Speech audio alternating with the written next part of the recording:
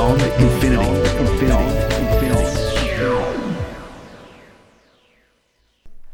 So if you're into astronomy, you want dark skies. Light pollution is a real enemy of astronomers everywhere in the world. And the advent of LED streetlights in Australia is not a great thing. I mean, they're energy efficient. You can understand why councils use them. They're bright, they're long-lasting, all the rest of it. But unfortunately, that means that if you're trying to use a backyard telescope and have a good look at the Milky Way, or because in the southern hemisphere, we actually can see to the centre of the Milky Way. We have beautiful skies to look at. Whereas in the northern hemisphere, not only can you not see the centre of the Milky Way because of where you are on the planet, but also the skies generally, because of much higher populations up there, a lot more density, it's harder to see. There's been a big move in South Australia. It's taken about 3 years to organise it, but they've just announced the River Murray International Dark Sky Reserve. It's a 3,000 square kilometre area. It includes country towns. It includes some great tourist attractions like the Big Bend Cliffs. It's in South Australia, about an hour and a half drive from Adelaide International Airport. So it's considered a huge potential for tourism, amateur astronomers, professional astronomers, people who want to go cruising on the river, maybe rent a houseboat, turn off the lights after dinner and sit in the back deck and look up at the skies and see some of the darkest skies in the world. And this was what really caught my attention about this.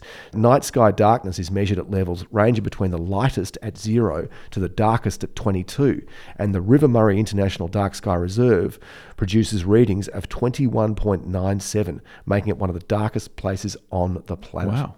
So you want to see skies that just blow you away by how bright the stars are, then this is a place to go. Does the atmosphere come into a factor there as well, or is it just the light? Is it more likely that there is less clouds, or it's a thinner atmosphere kind of thing in that area? No, that's true. You obviously you don't want to have bad weather if you've got rainy clouds coming over, and apparently because it's in this area is in the rain shadow of the Adelaide Hills, so it's known to be dry and often having clear skies, sunny days, clear skies at night, cool nights, often cold. You're also near a lot of famous. You want cool air, don't you, as well? For that, the still air. If it's a warm air, it actually has humidity movement in the air. Yes, and then that can throw off some of the light itself. So it can actually not bend it, but like when you look at a mirage or a hot road in the day, and you can see that mirage there. Yep. So these skies are clear. You've got good weather. You're close to winemaking regions, that famous areas like the Barossa Valley, not that far away. You're only an hour and a half from an international airport, the capital of South Australia. They're saying that for Americans who are into their amateur astronomy, they actually really struggle for places that aren't light polluted in continental United States. So they're considered to be a big target market for people who are going to come here as tourists, as kind of space viewing tourists. So is the infrastructure already set up in the area, or is this something that they're looking now to, because they've identified the region, they'll likely develop that? Well, the Australian Space Agency is going to be based in Adelaide, and they're considered that's going to be a hub for education research. And they are looking to set up seminars. They're looking to encourage education for people.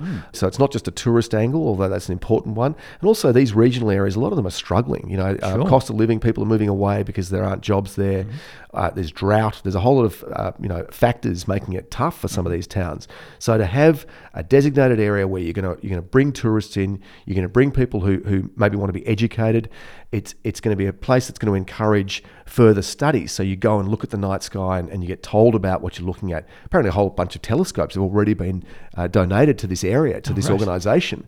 So you're able to go and look through a telescope, get a taste for what's in the night sky, and then the hope is that it will spur people to take up studying science and technology, engineering, math subjects, better for career futures, where we want to be developing a skilled workforce in those areas. And so this is all part of what's intended by this area. So in this area, if it does become a bit of a tourist hotspot, what rules or restrictions could you imagine would be? If someone dragged their caravan along and there's also a campsite there, they would probably want some lighting in that area, but you obviously don't want that to interfere with any of the viewing areas. So I wonder if would be at a distance, a certain minimum distance from the viewing area that you would have those campsites. It's a dedicated space, and it has policy controls in place to ensure light pollution is kept to a minimum, including local residents using alternative types of outdoor lighting. And that will apply to caravans as well and the like. So the emphasis is on really low light. And obviously, from your own experience, if you want to sit in your backyard and look up at the stars, then you'd probably turn the lights off. You won't have floodlights on in your courtyard or whatever. So there are benefits that flow from dark conditions wherever you are. But in this area, it really is dark. There's very few towns. There's a lot of open space that's without any infrastructure at all. You can drive yourself down a dirt road, get well away from any light pollution. And you know, again, coming back to that measure, out of 0 to 22, this rate's 21.97. It's pretty much close to being absolutely dark. Yeah. So a great place to... and accessible as well. So, you know, very dark and very accessible. And other things to do. You know, wine tourism, the Barossa Valley, amazing place. Some of the best wine produced in Australia comes from that area. You can land at Adelaide Airport. It's an international airport. You can fly directly from a capital city airport, an hour and a half to 2 hours, and you find yourself in this 3,000 square kilometre River Murray International Dark Sky Reserve. It's only the world's 15th location to receive that status designation, so it's a pretty rare honour. It's the only place, unlike the Northern Hemisphere, the Southern Hemisphere is where you can actually see to our galactic centre of the Milky Way because of where we are on the planet. Yeah. And the tilt of the Earth. And that's right. Yeah. So to see it clearly with really clear skies is a real treat, and you just cannot see it in the Northern Hemisphere. So lots of exciting potential for people to visit the region. Just quoting from the website, and you can check this out for yourself, it's www.rivermurraydarkskyreserve.org. We'll include that with our show notes.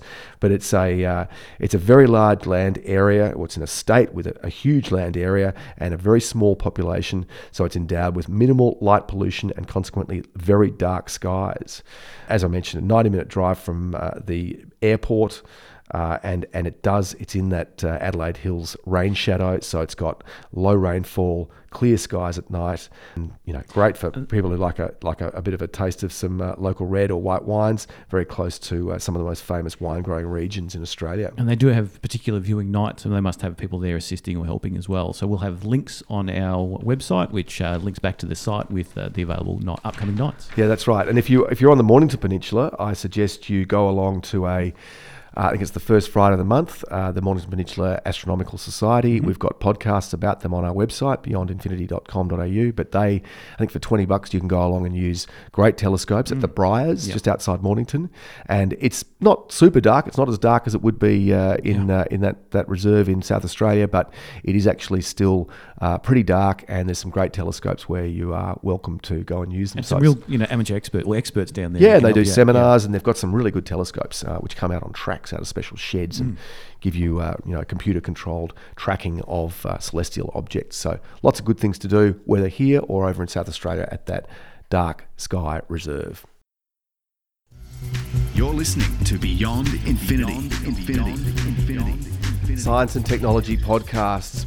You'll find show notes and other resources, plus our complete searchable backlist of over 600 podcasts at our program website, beyondinfinity.com.au.